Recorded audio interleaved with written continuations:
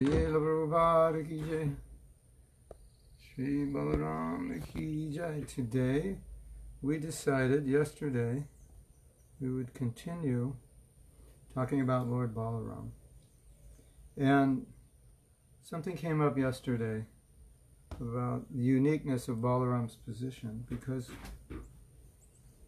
he's Krishna's older brother, but sometimes he acts like a servant, sometimes he acts like a guru, sometimes he acts like a friend, and sometimes he's got the rasa of servitude, sometimes he's got the rasa of friendship, sometimes he's got this vatsalya rasa. And through his consort Naga-Manjari, he actually engages in Madhurya rasa. Now, I'm looking for the document I was reading yesterday.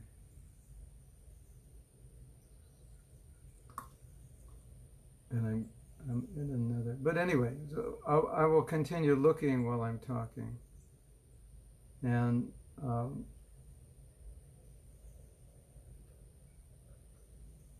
I think I know where I was. And so Balaram, sometimes he acts like Krishna's guru, and sometimes he acts like Krishna's friend, and sometimes he acts like Krishna's servant. Okay, I think I found the document. Okay, good. So, excuse me, I'm going to plug this in. All right, now you can hear me better. So sometimes he acts as Krishna's guru, because he's the older brother, and the older brother is like the guru, right? And at least in traditional families, the older brother is highly respected, like one's guru. Father is respected like one's guru. So he was respected like, sometimes Krishna respected him like his guru. But sometimes Balaram became the servant, as we said yesterday, by providing everything for Krishna's Leela. And then sometimes friends. So you have all three things going on. Interesting, okay? And yesterday we asked Satyarupa to find out why Balaram was so close with Duryodhana. Aside from there being relatives, was there another reason? Was there some obligation? Was there some reason that he liked him? I could not remember. I know there's some reason, I couldn't remember. So we're going to do a little kirtan, and we're going to, yes. And then we'll continue our discussion. Hare Krishna.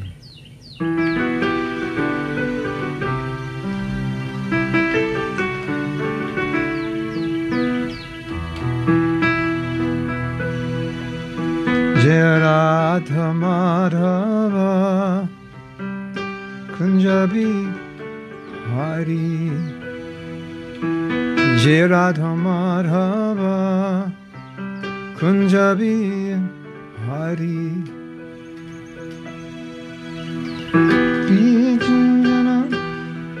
Vijana Vallabha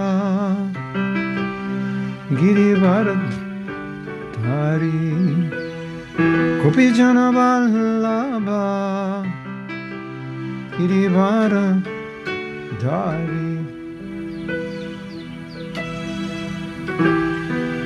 Sudanandana Brajajana Ranjana, Yashodanandana Brajajana Ranjana, Yashodanandana Brajajana Ranjana, Yashodanandana Brajajana Ranjana, Jamuna Tira Vana Chari Yamuna Tira Vanachari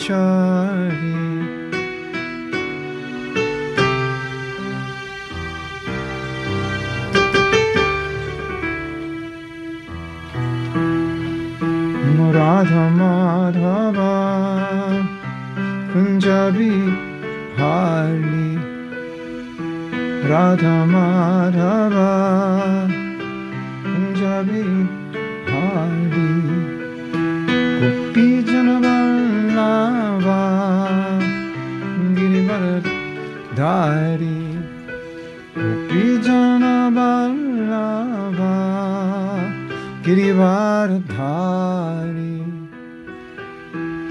Sodandana Braja Janaranjana Sodanandana Braja Janaranjana Shodhanandana Braja Janaranjana Shodhanandana Braja Janaranjana Jamuna Tiravana Chari Yamuna Tiravana Chari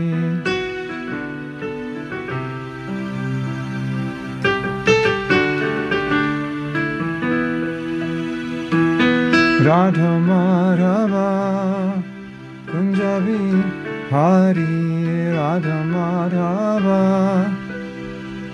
Kunjabi Hari Radha Madhava Kunjabi Hari Hare Krishna Hare Krishna Krishna Krishna Hare Hare Hare Rama Hare Rama Rama Rama Hare Hare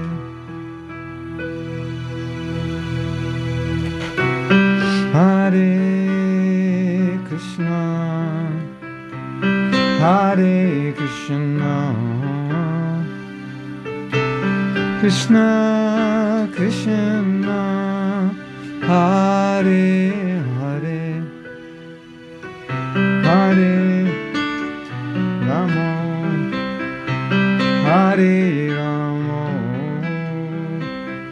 Rama Rama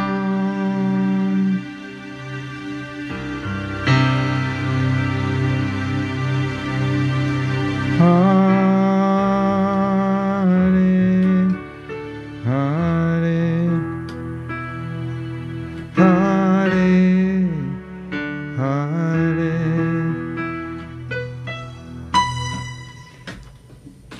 Oh, Srila Prabhupada ki jai, C.C. Radha Madhava ki jai.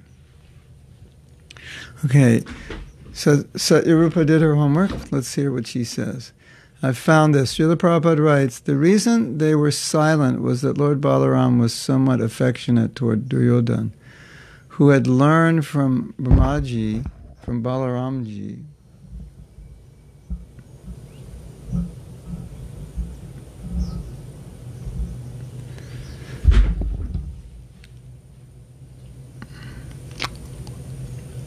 the art of fighting with a club. Thus, when the fighting was going on, King Yudhishthira and the others thought that Balaram might have come there to say something in favor of Duryodhana, and therefore they remained silent. Yeah, so there was, this connection. You were right, but you had it backwards.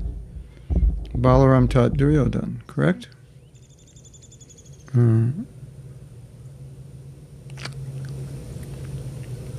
He had learned fighting, yeah. So, in addition, they were relatives. So, but as we said yesterday, everything plays out in the Leela perfectly. So, Balaram, as Nityananda also, is not straightforward in understanding. Balaram does, and Nityananda also, especially Nityananda. does some things which are difficult to understand, which we may consider funny or interesting, but still difficult to understand.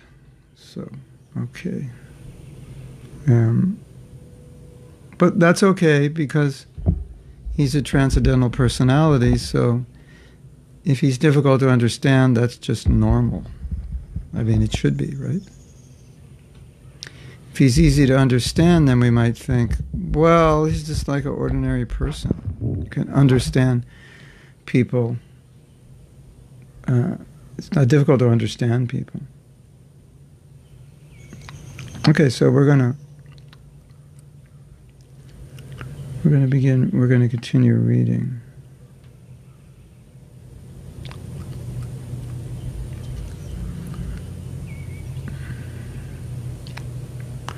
So we're reading, Prabhupada was talking about this song, Nitai Padakamala Koti Chanda Shushitala, that the lotus feet of Lord Nityananda are like Koti Chandra Shushita, the soothing rays of millions of moons, soothing the burning fire in our hearts of material existence, also soothing the burning fire of lust and greed and anger and so forth.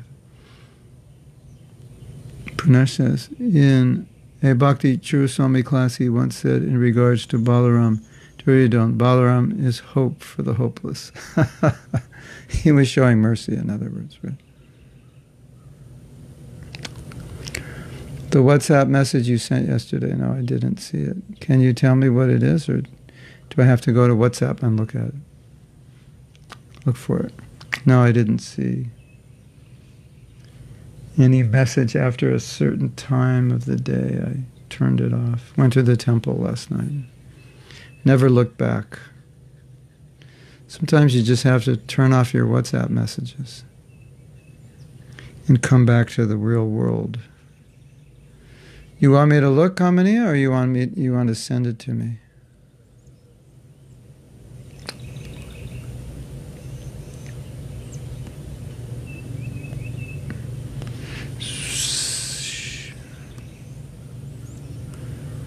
I like it about Balaram that he has personality and he's not boring. He's just a character. Our God is a cool person, yeah. Nothing boring. Yeah, no, we won't post anything because, yeah. Maybe we'll post tomorrow. I thought I would be a little spontaneous in picking what we're going to read. Some of this is redundant. It was just a collection of things Prabhupada said without considering what was redundant or not. So I'm just picking and choosing. The source of spiritual strength is Balaram, Krishna's next manifestation, Prakash Vigraha. Krishna is manifesting himself through Balaram. So we have to take shelter of Nityananda Prabhu. Nitai Padakamala Koti Chandra Sushitala Ye Chaya Jagat Jurai. The whole world is suffering.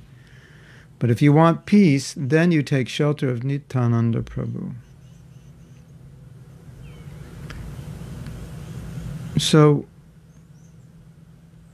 the point here that Prabhupada's making is that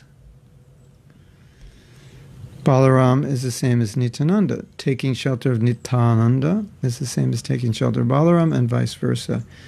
So in Kali Yuga, our shelter is Gaur Nitai. So when we're chanting Nitai, we're also chanting Balaram, Nityananda Ram. So that's the idea.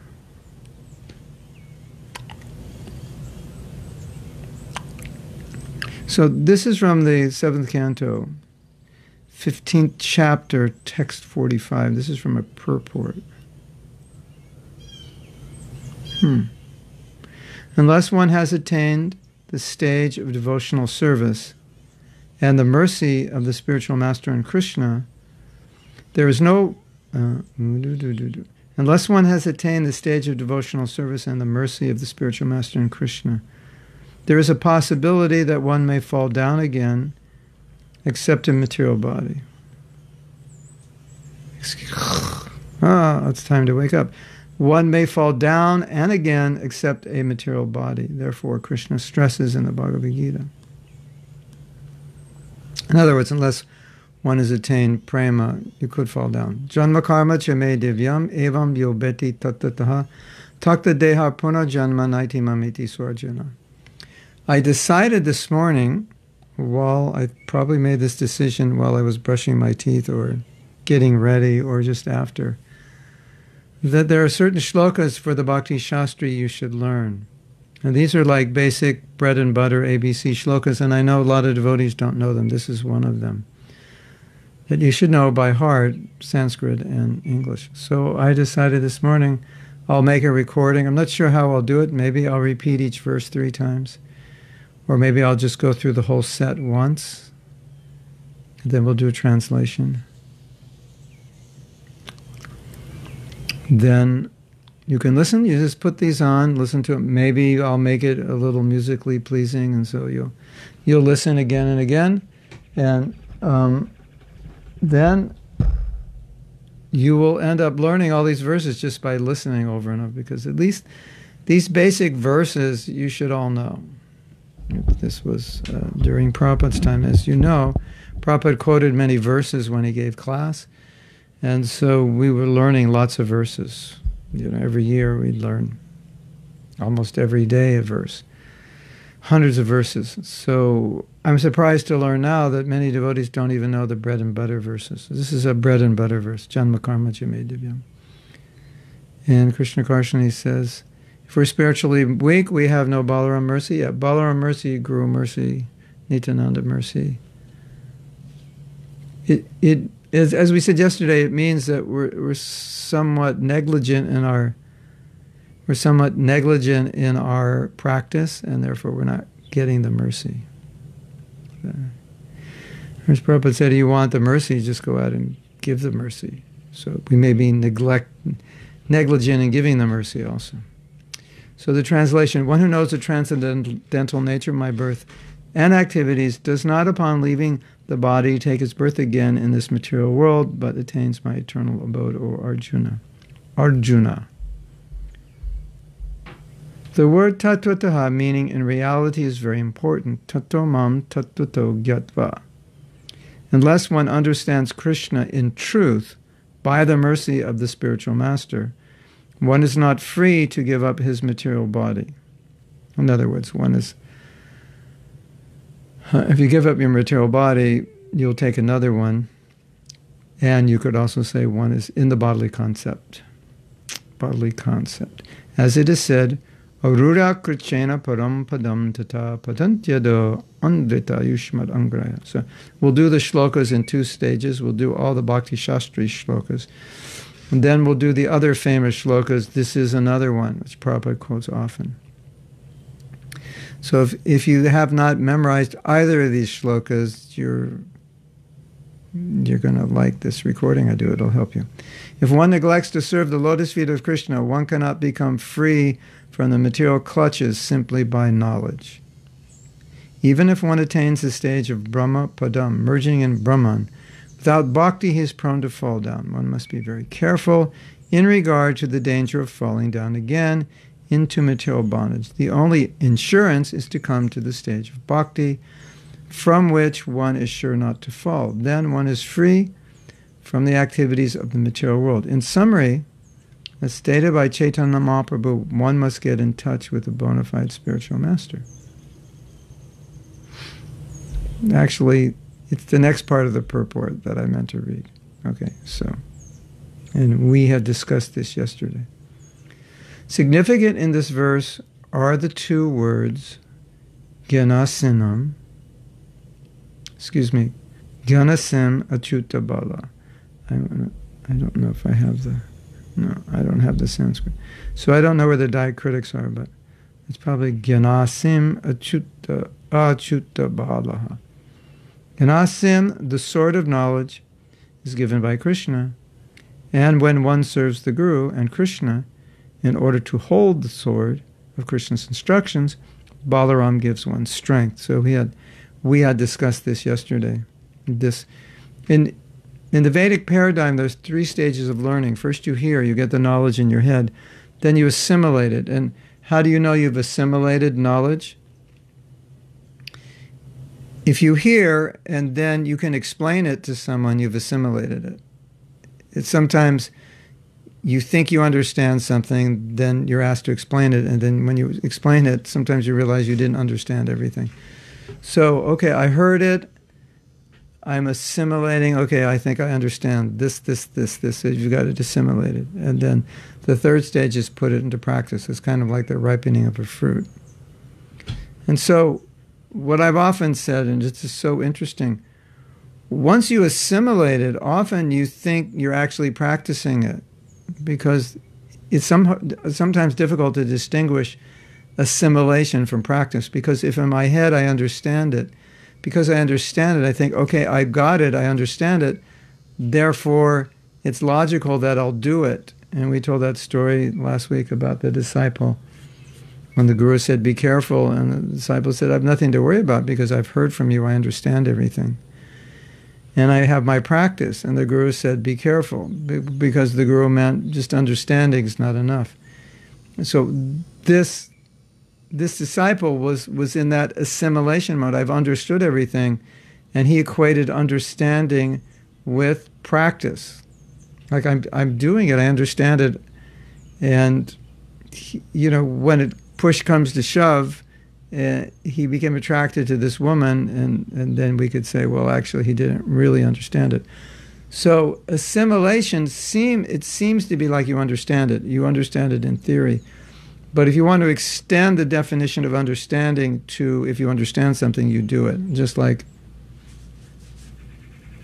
your Guru may say something. He wants you to do something and say, do you understand it? And he may ask, do you understand it? Because the last time he explained it to you, you didn't do it properly. So do you understand now what to do? So the ultimate sense of understanding would be you act. You know how to act. So you get the information in your head, then you assimilate it, now it's clear, and then the third stage is you put it in practice. And so that's the stage which is the most difficult. And that is sometimes a little difficult to understand, as I said, because I've assimilated it and I think, oh, I know it, I understand it, it's really clear. So that intellectual realization sometimes is mistaken as I'm practicing it. And sometimes, we've discussed this before, and this is just the nature of the mind, we may not be practicing it, and we don't know we're not practicing it because we've assimilated it, and we've taken that assimilation to mean that I understand it, and therefore I am doing it. Because if I understand it, it's like the psychologist, if I clearly understand it, I must be doing it. And it's so interesting that often we're not doing it, and we're not aware we're not doing it because we've assimilated it. So, having said this, you can kind of test this out in your life. If you're married, you can ask your spouse, do I do this? Do I act this way? Because you may think you do, and your spouse may say, well, sometimes you do, sometimes you don't, and you may not be aware of it. Or you can just look at your life a little bit and analyze. Do everything I realize, do I actually do it? Some things are obvious to us that we don't do it. Some things are not obvious, and it's just interesting, and it's really important to understand this, because if I'm not doing something and I think I am, how am I going to start doing it if I don't think I have to do it, because I think I already am and I'm not? So what I was referring to yesterday was this purport. And in this purport, Prabhupada's saying Krishna is giving the knowledge. The knowledge is a sword. That example is given in the Gita, the sword of knowledge, and it's also in the Bhagavatam. The knowledge cuts the attachments, cuts the knot in the heart. Okay, your attachment is cut by this knowledge. You're not the body, you're servant of Krishna. And then Balaram gives one strength, because you have the knowledge, you have to be able to hold it, and the holding here would be acting on it. So the Guru gives knowledge. By serving him, we get his mercy. And by that mercy, we can apply the knowledge. That's why in the Gita, it's this interesting thing. How do you deal with the Guru? First, you surrender, which means become humble. Tadbidi pranipatena. Pranipatena means go down on the ground, so that means humility. So that means I'm going to come blank slate, not thinking I'll tell my Guru a few things. He doesn't know everything. But I'll come to learn. I'm a fool at the feet of my Guru. And then prashna, pariprashnena, I inquire. So now I'm humble. I'm qualified now to inquire because I'll listen, because I don't think I'm smarter than my Guru. I just did a video yesterday, and it's called, "Do You Think You're Smarter Than Your Guru?" And it's all about over-intelligence. I think we had talked about that yesterday or day before. Over-intelligence thinking, Guru wants water, you bring him milk. You're so smart. You figured out how to serve him better. So first there's humility. I'm not so smart. If I were so smart, I wouldn't have a material body. So that's the humility. That's where it starts. Yeah, you're so smart. How come you've incarnated for 1,000,000 lifetimes? Not so smart. If you were so smart, you wouldn't be here. And so humility, and then inquiry, and then the last thing is sevaya. Tadbidi pranipatena pariprashnena sevaya. Fall down, humility.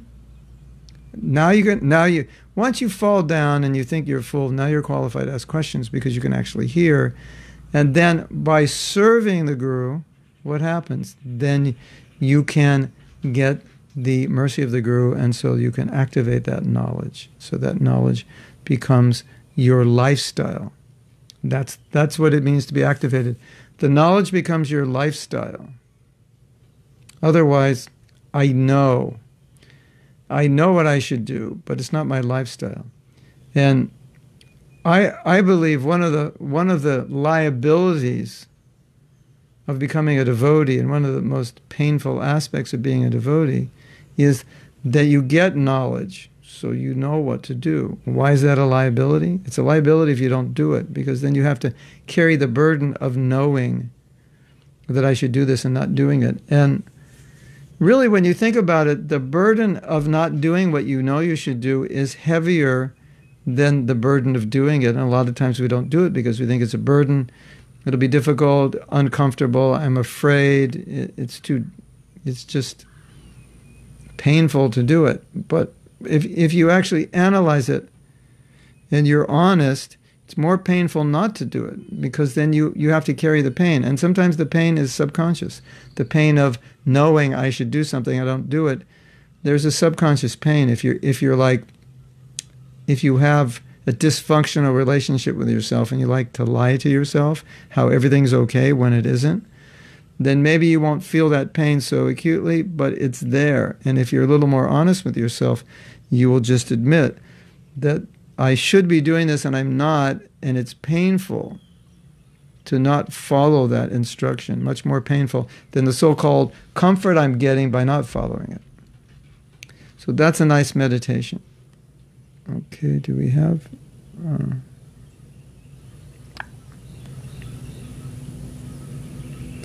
I have some comments, so I will stop and look at your comments. Bhakti Vidyapurna Swami said knowledge is application. So that's the third stage of knowledge, and that's the stage by which you can say, I actually know. And before that, you could say, I understand it, I've heard about it, but in the full sense of understanding, you could only say, I've understood it in theory. And when you apply it, then you can say, okay, now I know. There was actually a teacher. I'm going back up. There was a teacher who explained it this way. It was actually when I did a training to do seminars, he told us to get people to learn, you should tell them that don't think that what I'm teaching you know, because if you know it, you'd be doing it. You might know about it, you might have heard it, You might be familiar. These were his exact words. You might be familiar with it. You might have read books on it. But unless you're doing it, you don't know it. And I really like that, because that's important for students to understand. Because I've heard all this before. This was a workshop on money. Me, of all people, ended up in a workshop on money because I'm not so interested in money. But it was much more about money. But he was just giving an example in the context of money. He said, "Yeah, I've been to all the money workshops and the investment and become a millionaire.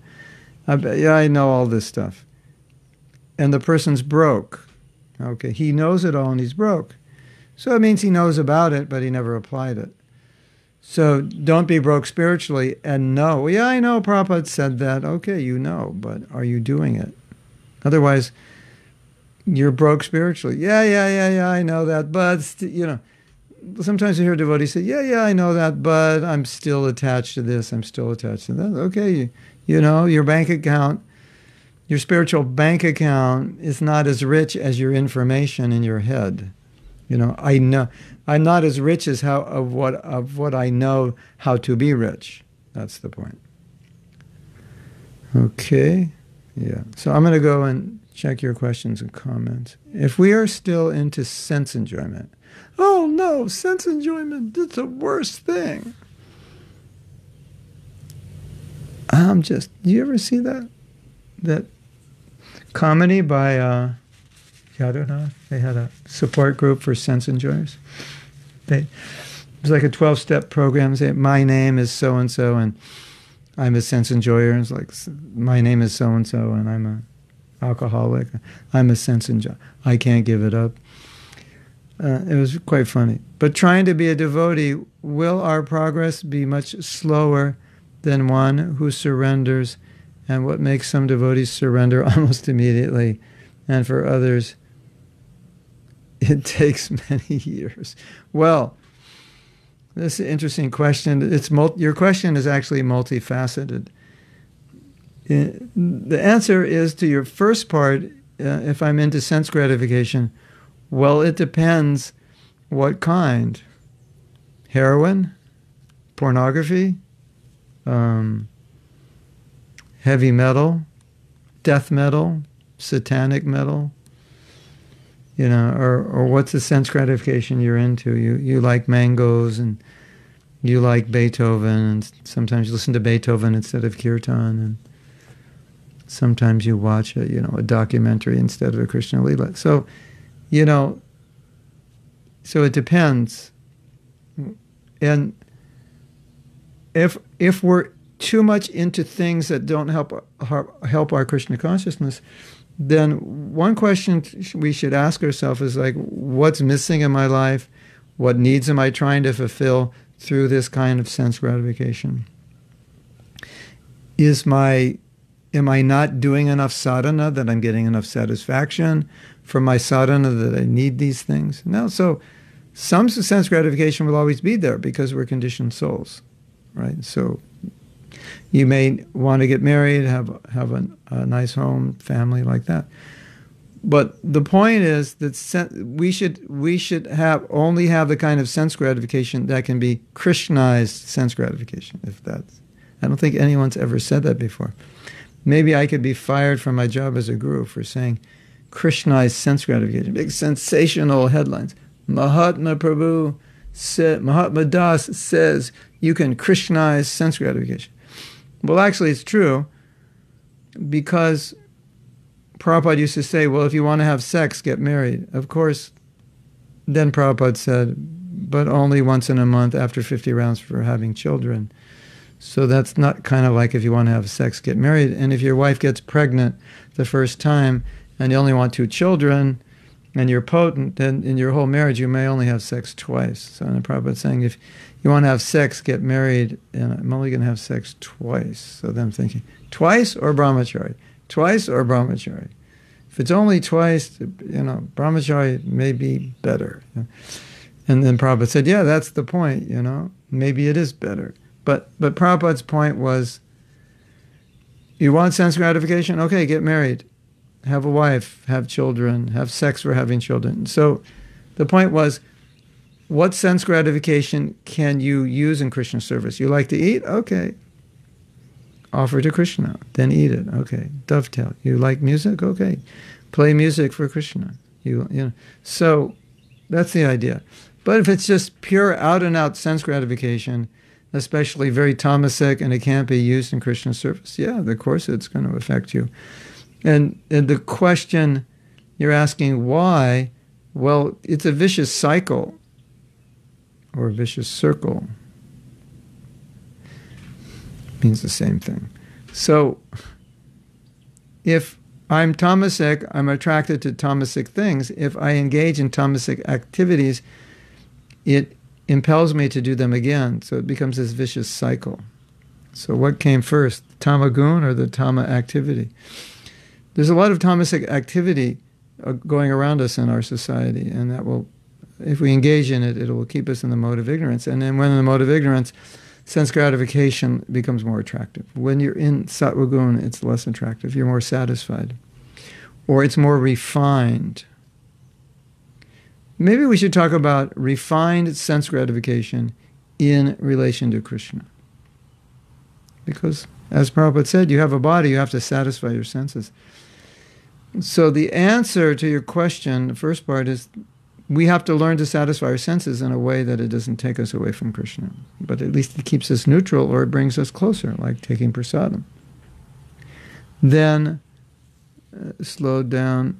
And then your second part. What makes some devotees surrender almost immediately, and for others takes many years? It could be the devotee was already more advanced. Could be the devotee is more burned out than you. Could be the devotee that his intelligence, his spiritual intelligence, is more clear than yours is at this particular point. Spiritual life's more important to him. Now, normally we would say, well, that's probably all because of their past life. And that may be true to one degree or another. And Prabhupada did mention, obviously, you take up where you left off, and if you see someone very spiritually advanced, it indicates, obviously, they were spiritually advanced in their past, just like in all the discussions of Bhakti Swami say that very quickly he became initiated, then second, and then sannyas, and he was Prabhupada's servant, and it was like he was fast-tracked. But it was already from a past life. But having said that, if you look at the preponderance of Prabhupada's instructions on spiritual advancement, he never really says, well, I have bad news for you. If you weren't very advanced in your last life, then, probably you're going to have a really hard time. And you're probably going to be falling down all the time, and you're probably going to be like addicted to chocolate and, sleeping 9 hours a night and, just kind of like, just do your best and maybe you'll do better in your next life. He never said that. And I know a lot of devotees feel like that, but he never said that. And we shouldn't feel what Prabhupada didn't say. What Prabhupada said is take Krishna consciousness up seriously. And you can do that right now. So, Charlene, what I would answer, I think the best answer, the conclusion is, be serious about Krishna, be as serious about Krishna consciousness as you possibly can, and you will make advancement. And you will find you'll become more detached. How to become serious? Spend more time reading Prabhupada's books. It will make you serious. It will clear your intelligence. Put more energy into focusing on your japa. When you're chanting, just be present, just to japa, and really put your heart into it and really pray.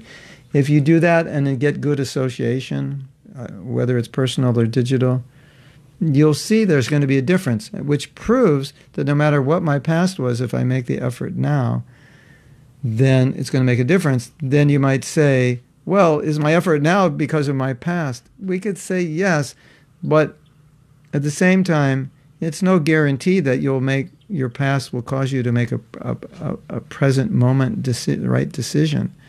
So Prabhupada focused on whatever your past was, make the right decision. And in analyzing this topic, up and down, left and right, over and over again,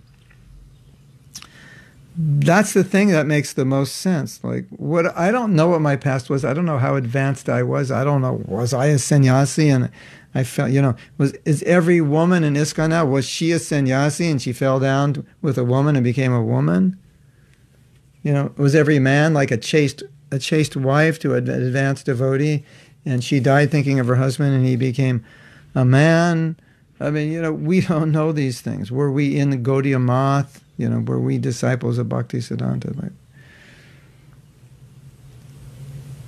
And if some astrologer said you were a disciple of Bhaktisiddhanta, you might think, oh, well, I can just, I'm a very advanced devotee. I can just take it easy, It's downhill from here. So what Prabhupada wanted from us was just do it now. Whatever it was in the past, you don't know. But understand and do it. That was Prabhupada's mood. Here's my books. Here's my lectures. Understand what I'm telling you and do it. Don't worry about the past. That's the best answer, because that's Prabhupada's answer. Okay, Ankush. Knowledge also brings the mode of ignorance.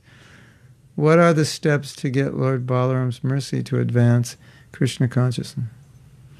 Well, ignorant knowledge brings the mode of ignorance.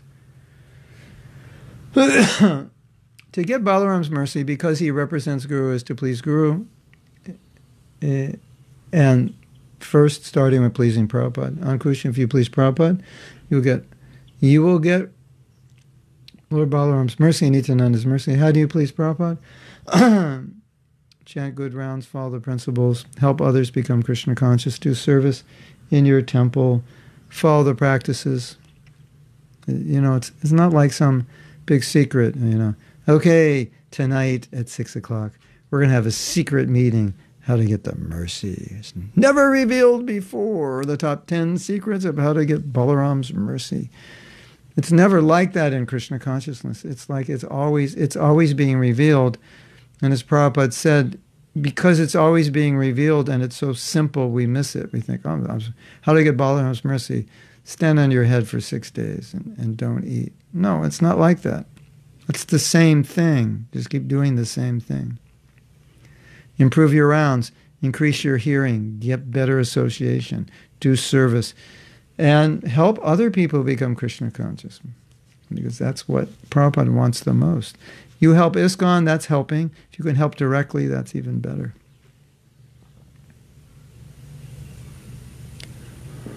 Why we think we realize something, that we understood something, but after some time we again come back to the stage of not understanding what we show with wrong behavior. Are we doing it out of deeply ingrained bad habits, or we are just losing mercy and that's why we have no access to realization? It could be that, because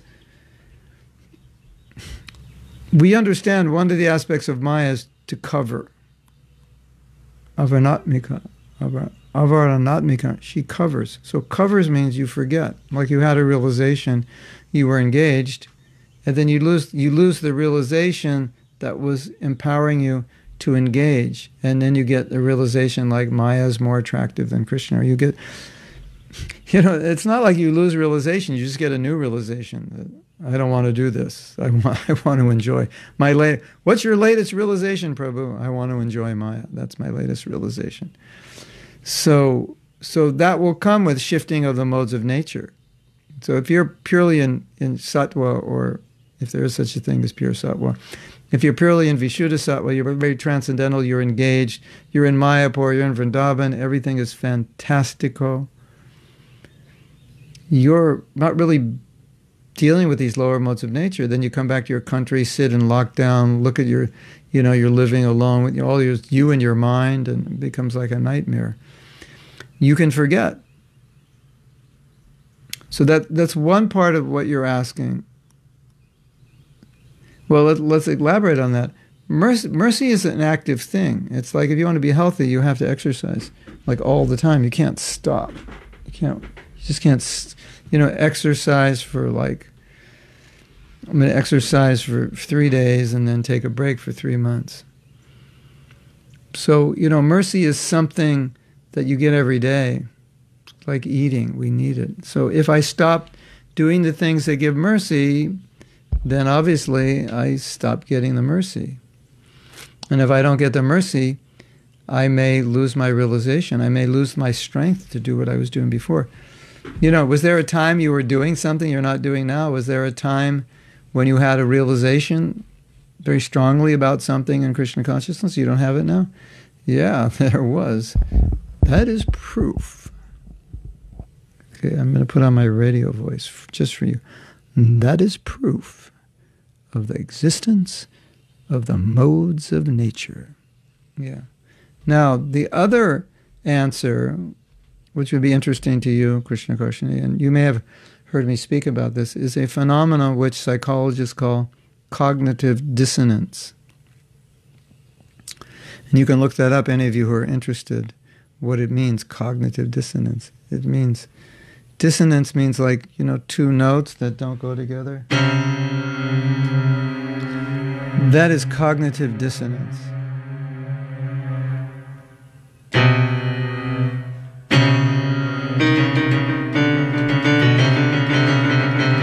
They don't go to, as opposed to.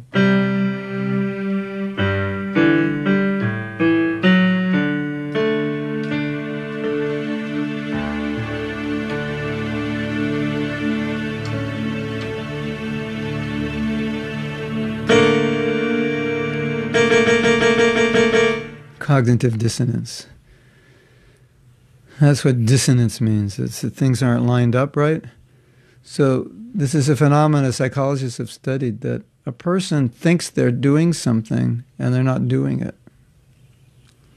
And the reason they think they're doing it is because they believe they have an identity of a person who does those things. This is really interesting. If you're interested in psychology, I find psychology so interesting because, you know, yoga, the whole yoga process is about the mind, controlling the mind. So, you know, some people say, what about psychology? And I say, well, if you understand your mind and how it works, you're at a big advantage to become Krishna conscious. So this is one way the mind works. It's so interesting.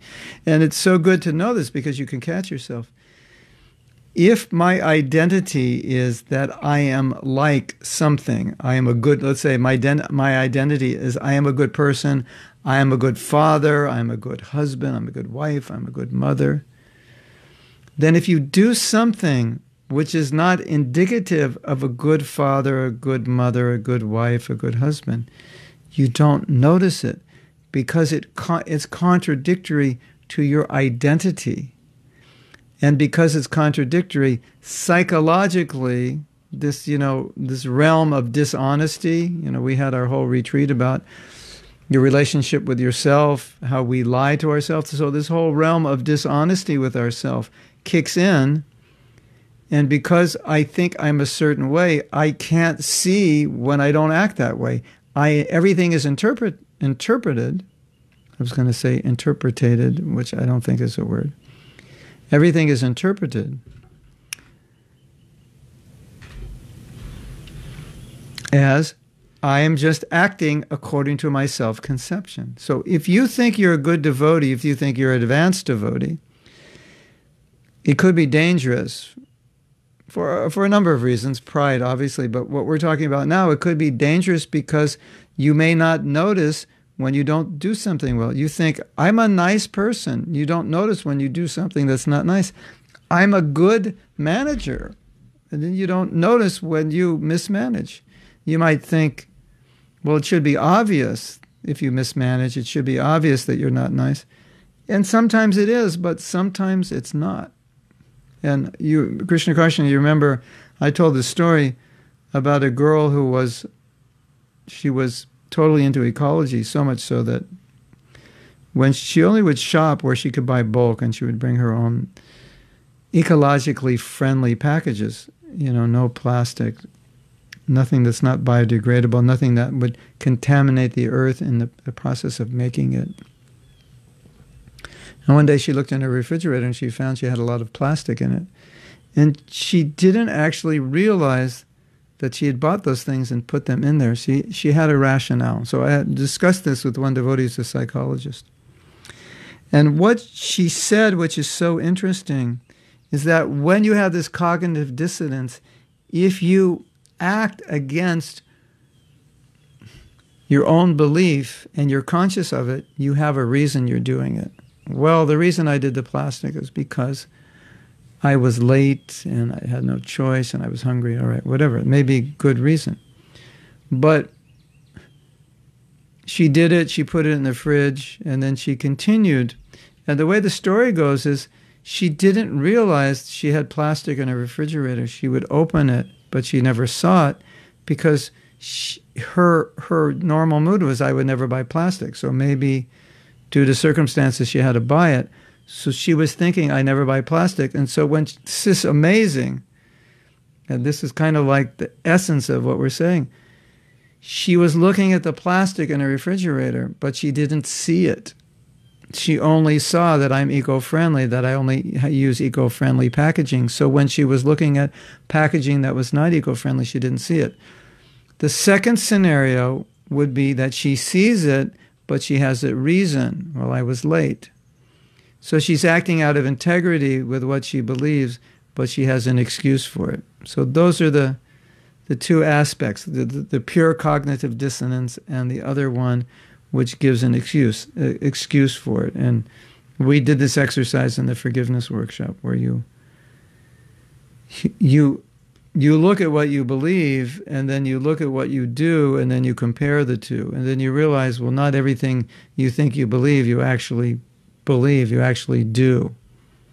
You don't. And if you just think about your life and think all the things you believe, and then compare them to all the things you'll do, you'll see there's a difference. And in pure devotional service, there won't be a difference.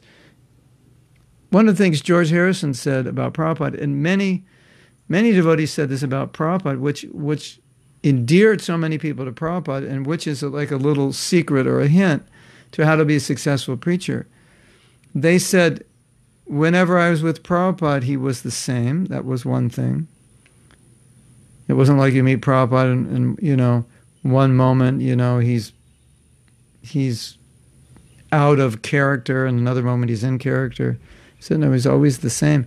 The other thing is he was exemplifying what was in his books. You wouldn't see a contradiction between what he taught in his books and who he was. And that means who he was and who he acted was the same. So that's what we want to come to. When we come to that point, our preaching will take off to another level, because that will build so much faith in people. They'll say, oh, Krishna Karshini, it's amazing. Whatever you teach, I can see in your life you live that. And that gives me so much faith. And that's what we want to come to.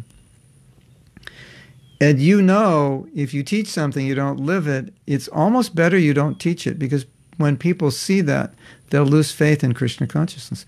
Oh, you were just telling me that we should be this way and that way, and then a day later, you acted exactly in the opposite way. So we're trying to help people cultivate faith, and we don't want to do things which would cause them to lose faith, isn't it? And that's a great way to cause people to lose faith in Krishna, is for you to say something and don't do it, or worse, do the exact opposite. And people see that and just go, I'm finished with this movement. Even the senior devotees can't even follow it. There must be no potency in this movement.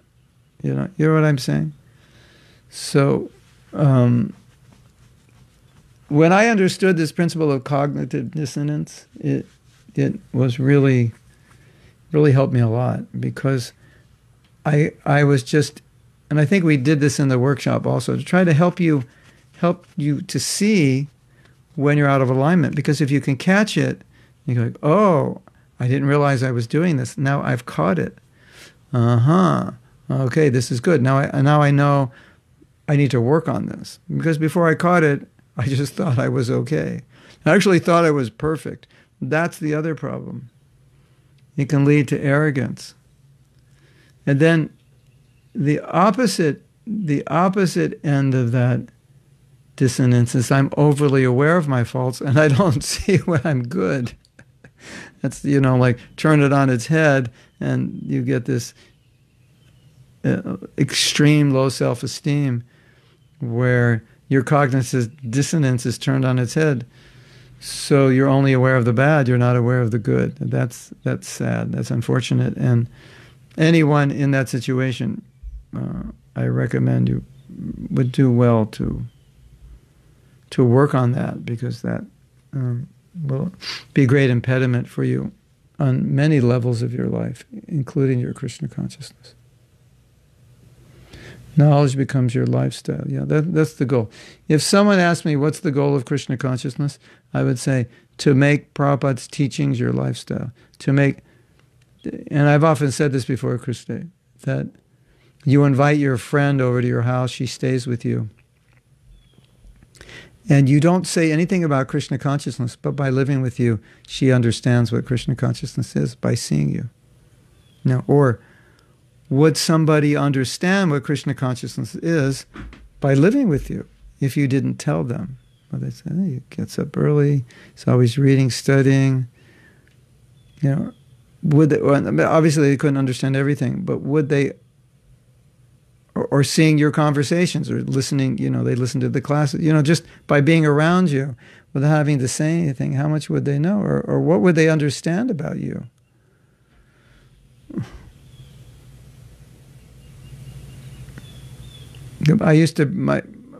I grew up in L.A., and the last time I lived in L.A. was in 1995. And my sister, she liked the Mahaprasadam. They used to sell, I don't know if they still do it.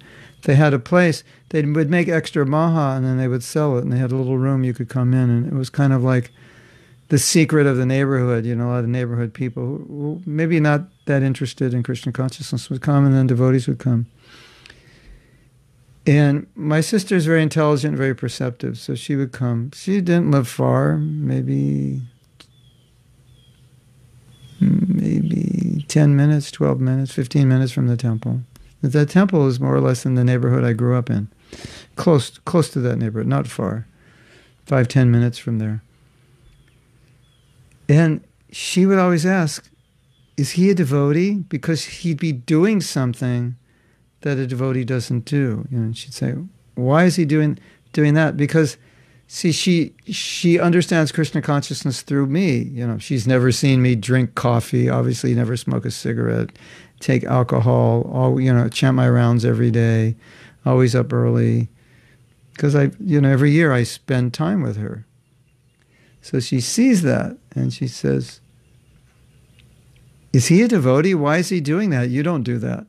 And so she observes it, and it's like confusing. And she's not even practicing Krishna consciousness. So if she's noticing it, obviously people who are beginning to practice it are going to notice it. So, we could say, well,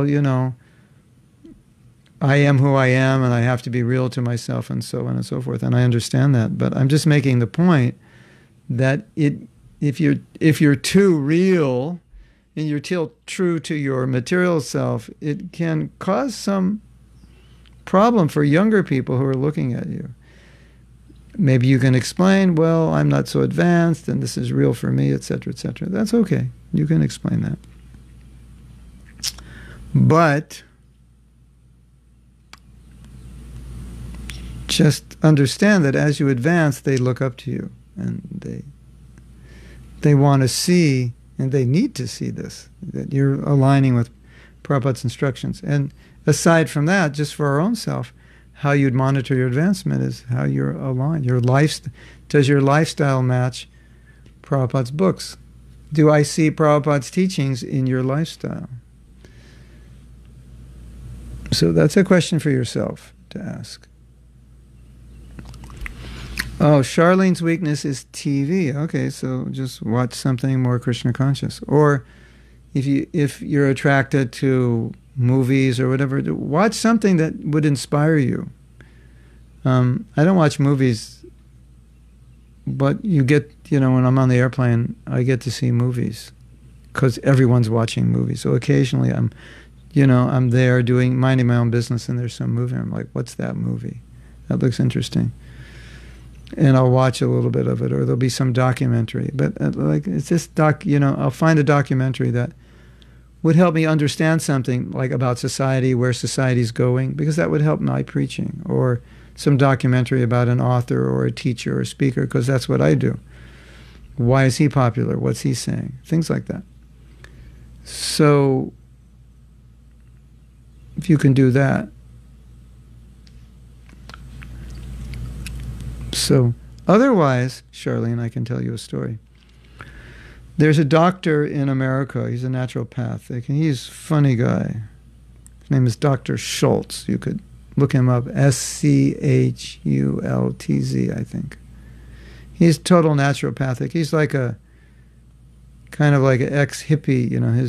So he said, if you want to be my patient, you have to get a juicer, because you're going to take a lot of juice. And you have to refrain from watching the news and watching television, because it's really bad for you. And then he said, and if you don't have money for a juicer, sell your TV.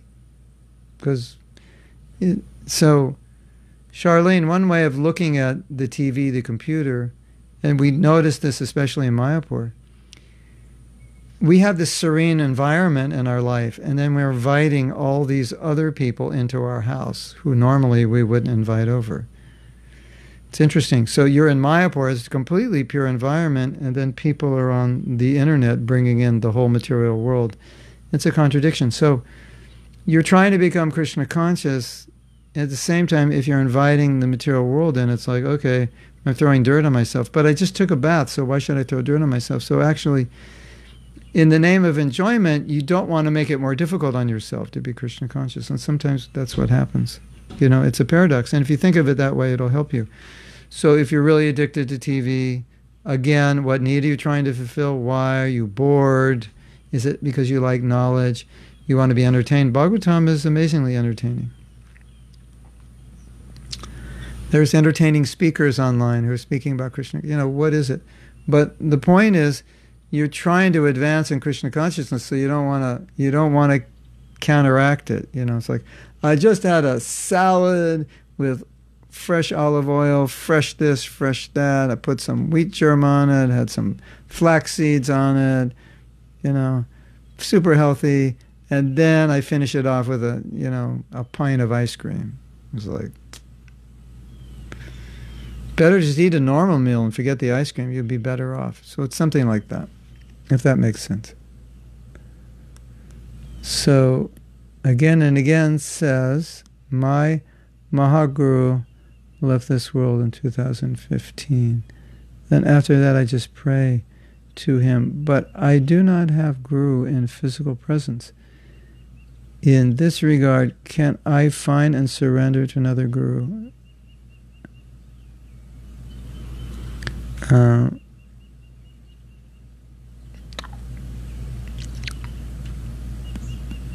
Can I find and surrender to another Guru in my life? If yes, how can I choose another Guru? And also, shall I apologize to my own Guru for having another? No.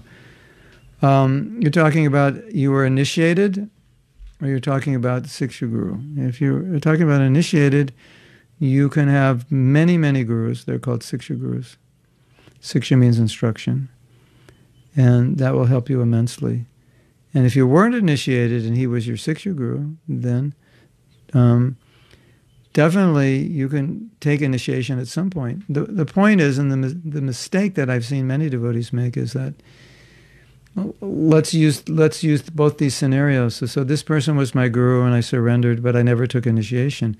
Then I take initiation, and then we think the Diksha Guru is the most important, which it's not, which he's not necessarily. Obviously important, but not. But you may have a Siksha Guru that becomes more important in your life. So then, but let's say I take shelter of another Guru. It's not that this other Guru who left in 2015, okay, we're just going to put him in the closet and that was just a memory. No, he may be the most important Guru. And you may take Diksha from another Guru, and that your first Guru becomes the most important. Or vice versa, you were initiated by that Guru, you take shelter of a Siksha Guru, he may someday become more important because it's more active. You have more time with him. There's a problem in your question, though, that your most important guru is Prabhupada. And that's where you should be finding your shelter. So your guru physically left, you have Prabhupada's shelter. And how do you know who your guru is? The guru who helps you come closer to Prabhupada, the guru who inspires you to understand and surrender to Prabhupada. That's the person you want to find as your guru. You don't want to find someone as a guru who, like, you can't find much of Prabhupada around him, and you don't feel like you're coming closer to Prabhupada. You only feel like you're coming closer to this guru, but not Prabhupada. That's not what we want. It's not what Prabhupada wants. We are all representing Prabhupada. And if your guru was in another organization, the organization of ISKCON is all about Prabhupada, and all the gurus are helping their disciples come closer to Prabhupada. And so that's our first connection. And I know many devotees don't understand this, and that's unfortunate. But our first connection is with Prabhupada, and our last connection is with Prabhupada, and our middle connection, we're always connected, and our gurus are connecting us with Prabhupada. And some people say, the gurus and ISKCON, they're not Mahabhagavats. Well, Prabhupada is. He's the Mahabhagavat of Mahabhagavats. So what's the problem if your guru is not a Mahabhagavat and he connects you with the Mahabhagavat? Is there a problem? You know, I'm holding on to the power source, you hold on to me, you get electrocuted also with the same charge. Or maybe even a stronger charge. You know, I think, you know, you might say, I was a Prabhupada disciple, I had access to Prabhupada directly. Yeah, that's true. But how much did I understand Prabhupada? If I just join now and I have a guru who's been a devotee for 50 years, I can tell you for sure I would understand Prabhupada more clearly than I understood him on my own, even being with him and seeing him as a young devotee. So it's not like, oh, I don't have a direct connection with Prabhupada. Yeah, well, your guru is like the glasses. Now you can put them on and see Prabhupada more clearly. So we need to understand all these things. It's important because a lot of people don't understand this. And, you know, if we don't understand this, we have a movement of individual movements with disciples around their guru, and they're all like individual movements, not one big family. So, of course, we have, you know, God brothers, God sisters, but it's meant to be in the context of a greater family, and it's not, you know. Someone sent me a cartoon and said, you know, my guru can kick your guru's lotus butt. You know, it was like pretty kind of obscene, but he really wanted to make a point. Like disciples arguing over but my guru could, you know, shloka you right out of the universe. Oh, yeah, but my guru could rasik you out of the universe. And, you know, my guru could book distribution, Sankirtan you out of the universe. You know, like all this, like, you know, we don't want that. Now you're all saying, send me that cartoon. No, it's kind of vulgar. I won't send it.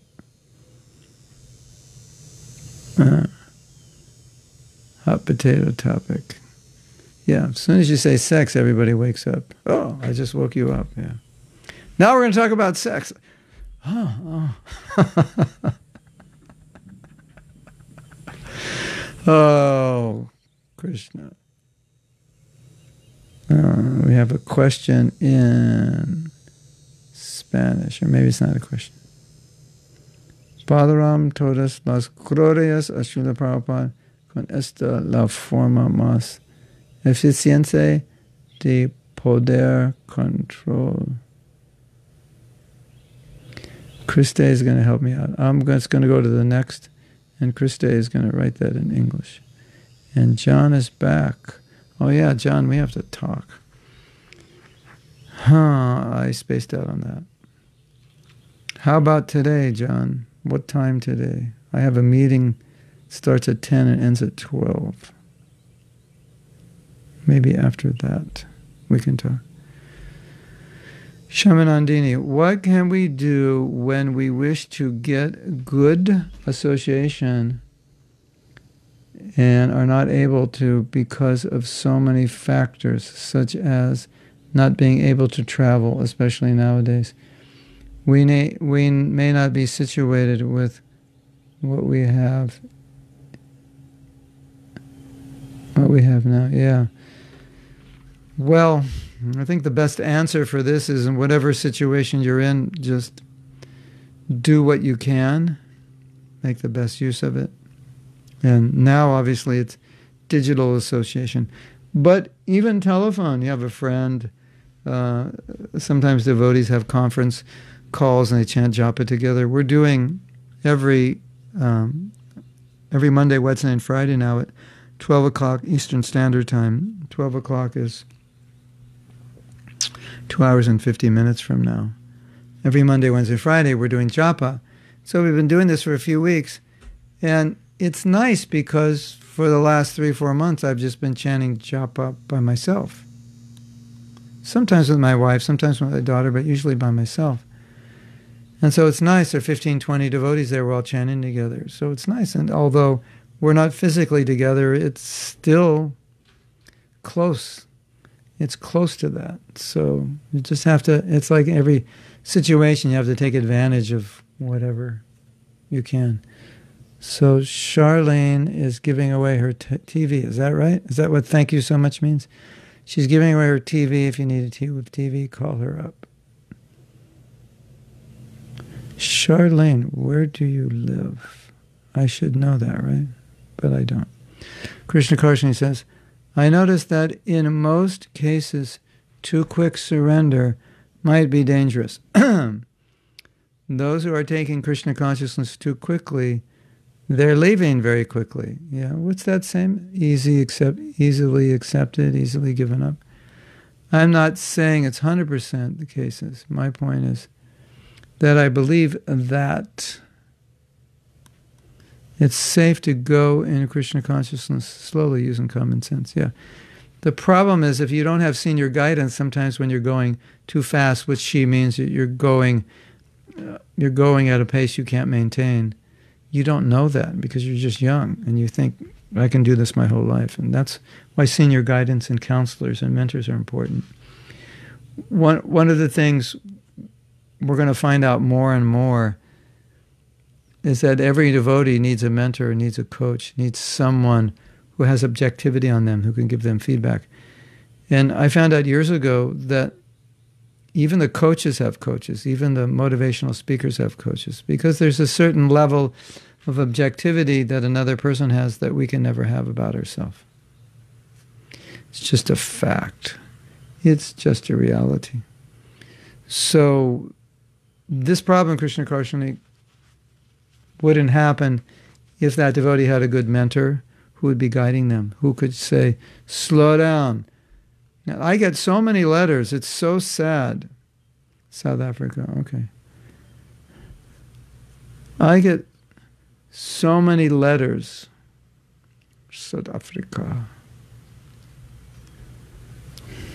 South Africa I was in Johannesburg preaching in 1981. It was one of my favorite places because the people were so nice and well educated, and I loved it. If certain problems happened in ISKCON and I left, probably still be there today if that hadn't happened. So, mentoring, coaching, all of you should have a mentor or a buddy or a friend. We just published we put up a paper written by Akrura Prabhu on devotee, I forget what it was called, how you help coach one another. And we put it up on Facebook and on my website, and there's recommendations or examples how just two people can coach one another and help one another. So that's how we can avoid this problem. Otherwise, as I was saying, I get so many letters of devotees who are really discouraged or unhappy because they find they're not doing as well in Krishna consciousness as they would like. And what the problem is, they have ideals based on the highest levels of bhakti, because of course you read them in Prabhupada's books that we should be on this level. But the ideals are impractical because they can't be on that level. But they don't know that, and so they're feeling bad that I'm not on that level. And they're trying to be on that level, but they don't have the qualification for it. They don't have the detachment. And, they don't realize that level will come through the process. It's not like you can just force yourself, I'm going to crash into Vaikuntha. I'm going to crash the wall down and just get in. No, it doesn't happen that way. You have to be invited. So it's kind of like thinking I'm going to crash the wall down instead of being qualified to be invited, and I'm just going to do it. And they get really discouraged. And it can be really, really bad for them. And a lot of people like that have a perfectionist mentality, and they just apply it in Krishna consciousness, and it becomes a huge problem for them. All you perfectionists out there, I feel really sorry for you, especially after becoming a devotee. You must be going completely crazy right now, because you have like 10,000 things to work on to be perfect at that you never will be perfect at, or you might be when you reach prema, but that's a ways away. So that's the problem that I see. So Priyavada. Priyavada made an amazing poster. We're going to post it today. You and I, we were talking about the best deal in town. She made a poster, Krishna consciousness available here. Price, 16 rounds, 4 principles, See details below. And this is like a picture of Prabhupada chanting. It's so cool. Priyavada, I was thinking that poster should be like up in every temple. Like we should send that. We want to scale that so you could blow it up and print it. If you could do that, if you know how to do that, higher resolution. Of course, the photo may not be high resolution enough. But if you can get that photo, like from Bhaktivedanta Archives, just tell me, I'll pay for it. Then you can blow that up. It's an amazing poster. We'll send it out as it is now. Everybody can see it. But I was just thinking that poster should, going back to Godhead, available here today at your local ISKCON temple. What's refined sense gratification? Is it just being in the sattva guna? I don't think I understand that. Yeah, sattvic sense gratification, but a better definition. I was saying, it's still sense gratification, but it's more refined. You know the story? Devotee was listening to Ravi Shankar or something, playing the sitar. I think I have a sitar, but I don't know where it is. Yeah, ethnic. Let's see. Just to add some interest to our class here.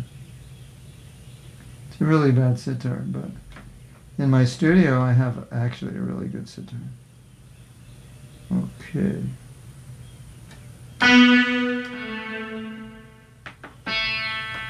Put some effects on it. So they were listening to sitar.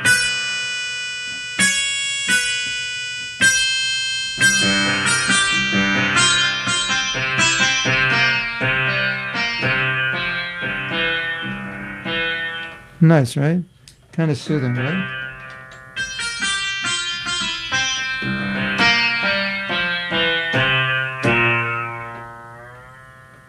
Okay, now I'm going to do something else. That's refined sense gratification. Now we're going to do a little less refined sense gratification. Okay, if I can find it. This is just for your entertainment value, but it'll make the point. If I can find it.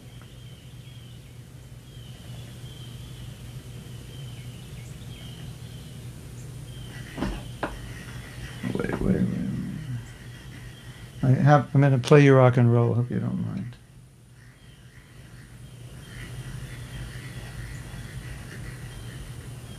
Maybe this shouldn't be done in public class, but just for an experience. This is experiential learning.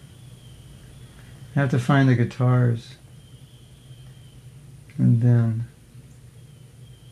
Okay, we're getting close. Getting real close.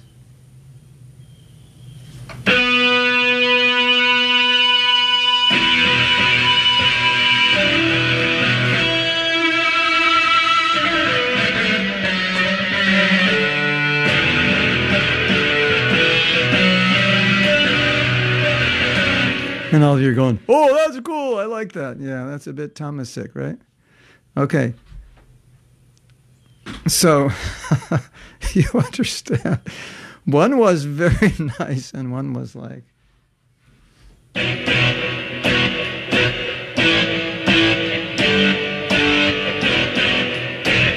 What does that evoke? What does that evoke? We haven't even gone into rap or hip hop.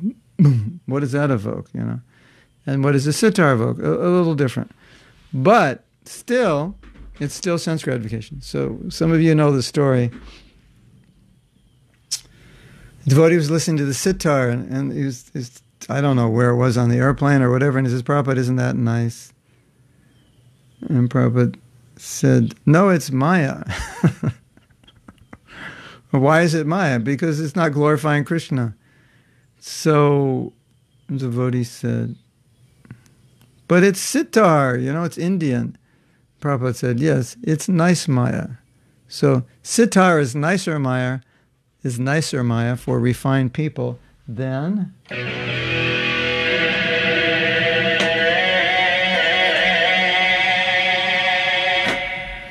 You know, if you play music like that, you know what's going to happen to you someday? Do you know what happens? Sometimes when you play music like that, it has a real strange effect on you. And people who play sitar, you know, maybe a slightly different effect. So anyway, Prabhupada said it's nice Maya. So let me answer your question. Anything that you can use in Krishna, you can dovetail. Anything you like, but you can use it in Krishna's service, then you could call that's transcendental sense gratification. I need to satisfy my senses with something, but I need to be able to use it in Krishna's service. So, what do we do? What do we do every morning when we do kirtan?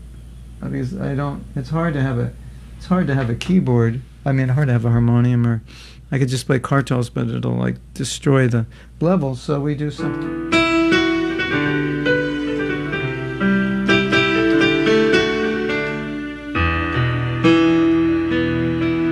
So we sing Radha Madhava Kunja Bihari.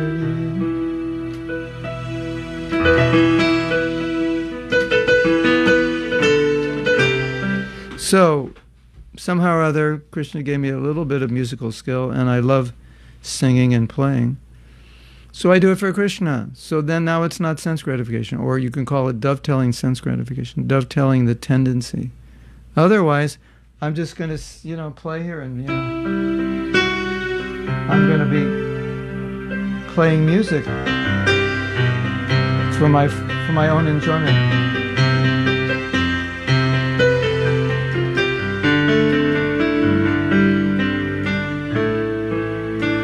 So I can, have great fun just playing like this.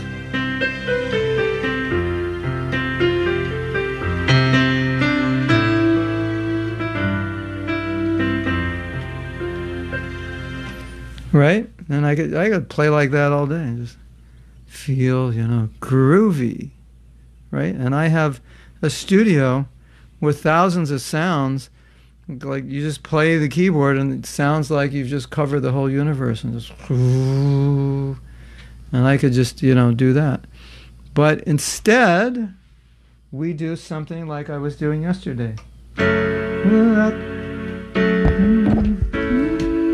Remember this? I was playing this for you. Without you, Lord, a moment feels like a million years or more, and tears are flowing from my eyes, just like torrents of rain, and I'm feeling all vacant in the world, and I'm feeling all vacant in the world, without you, Lord, without you, Lord. So what did that sound like? Sound like some ballad, right? Didn't it? Yeah, it just sounds like some popular song, right? I can actually make it even sound like you'll know after I play this part.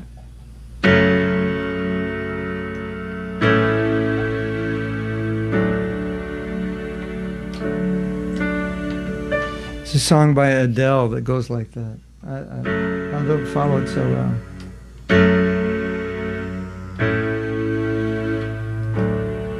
Anyway, so I Krishnized it. So then I don't sit around just playing, singing some stupid words. But I like to do this. It's not even like I like to do it. I just do it. I mean, if I turn this thing on, there's practically never a time that I turn this thing on and I don't write a song or something, some idea.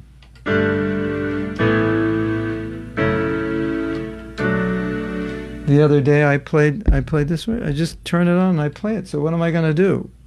I could throw it away, but then I'll just buy another one later. Without you, Lord, a moment feels like a million years or more, and tears are flowing from my eyes, and I'm feeling all vacant in the world without you, Lord, and I'm feeling all vacant without you, Lord. It just happens. So, but this has actually helped me become a little more absorbed in Shikshashtakam. So I use that ability. So refined sense gratification is I just play something nice.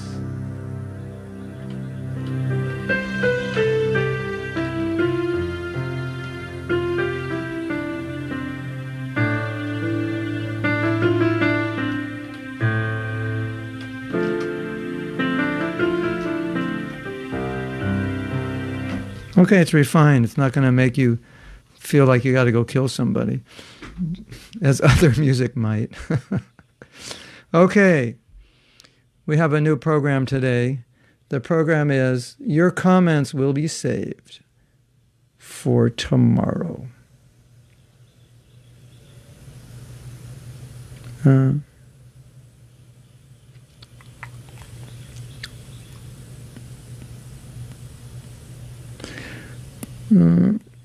I'm looking at one last question. We have 3 minutes, so whatever we don't finish, I have a meeting at 10 o'clock, so I haven't eaten breakfast. I probably should eat breakfast. I had breakfast yesterday at 5 o'clock. I was so busy.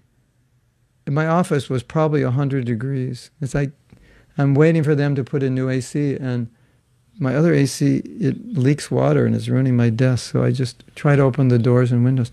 It must have been 100 degrees in here. 100 is like, I don't know, what is it, 35 or something. And I sat in here, I was so busy.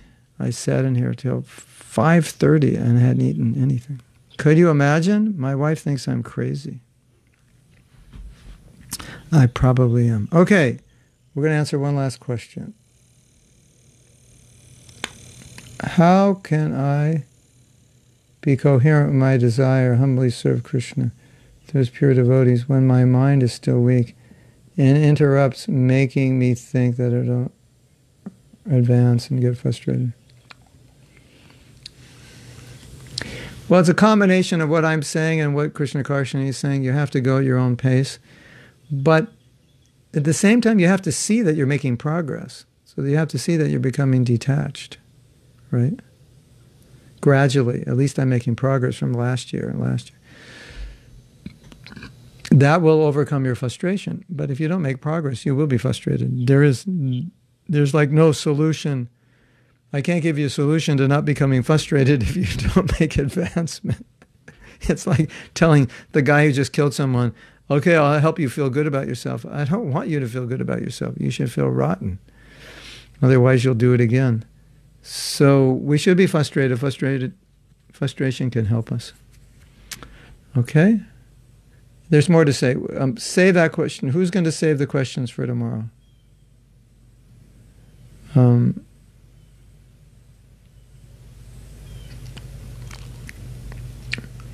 Who is going to save the questions for tomorrow? Satyarupa, you're going to save them?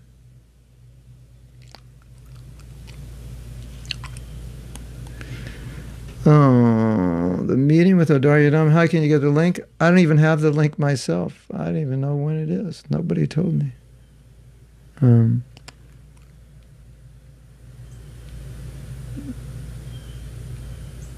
So there's lots of questions.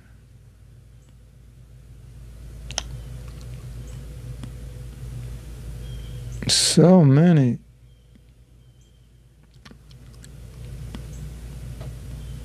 Okay, I'm going to go take breakfast now. We have enough questions to last the whole next class.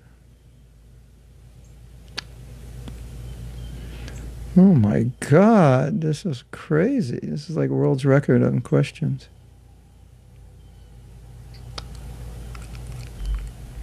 So, I was looking for something popped up. Okay, we'll say that something popped up and I wanted to see it. Is it possible you can send these all to me? Or is it possible you can post them tomorrow? Do I have a recording of the Shikshashtakam? Not yet, but I have a recording with guitar. I actually do have a little recording. I could release it. I was fooling around and recorded it for you.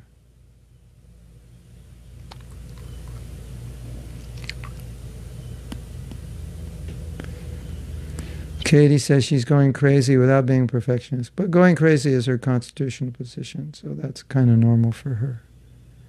Don't worry about it, Katie, in this life. Crazy is normal for you.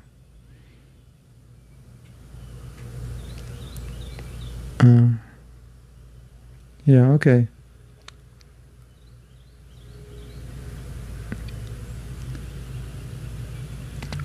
I like Ankush's questions. It makes me think. Okay, so I'm going to take breakfast now. And we'll see you tomorrow.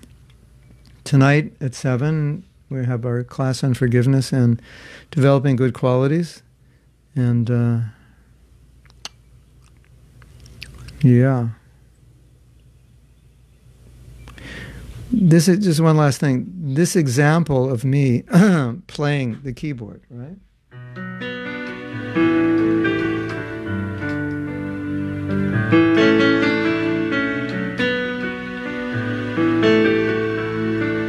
It's a nice melody, right? So then what do I do with it? And I love Shikshashtakam, so I do. A moment feels like a million years or more, and tears are flowing from my eyes, just like torrents of rain.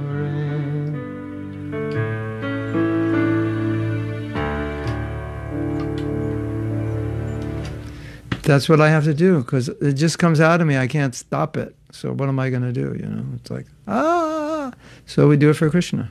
Maybe someday it'll stop. I put that on hold for like 15, 20 years or something. I just like cut it out. I was writing so many songs, at least for 10. Then I'm back here. I have a keyboard. I have a studio. It's like, it just comes out.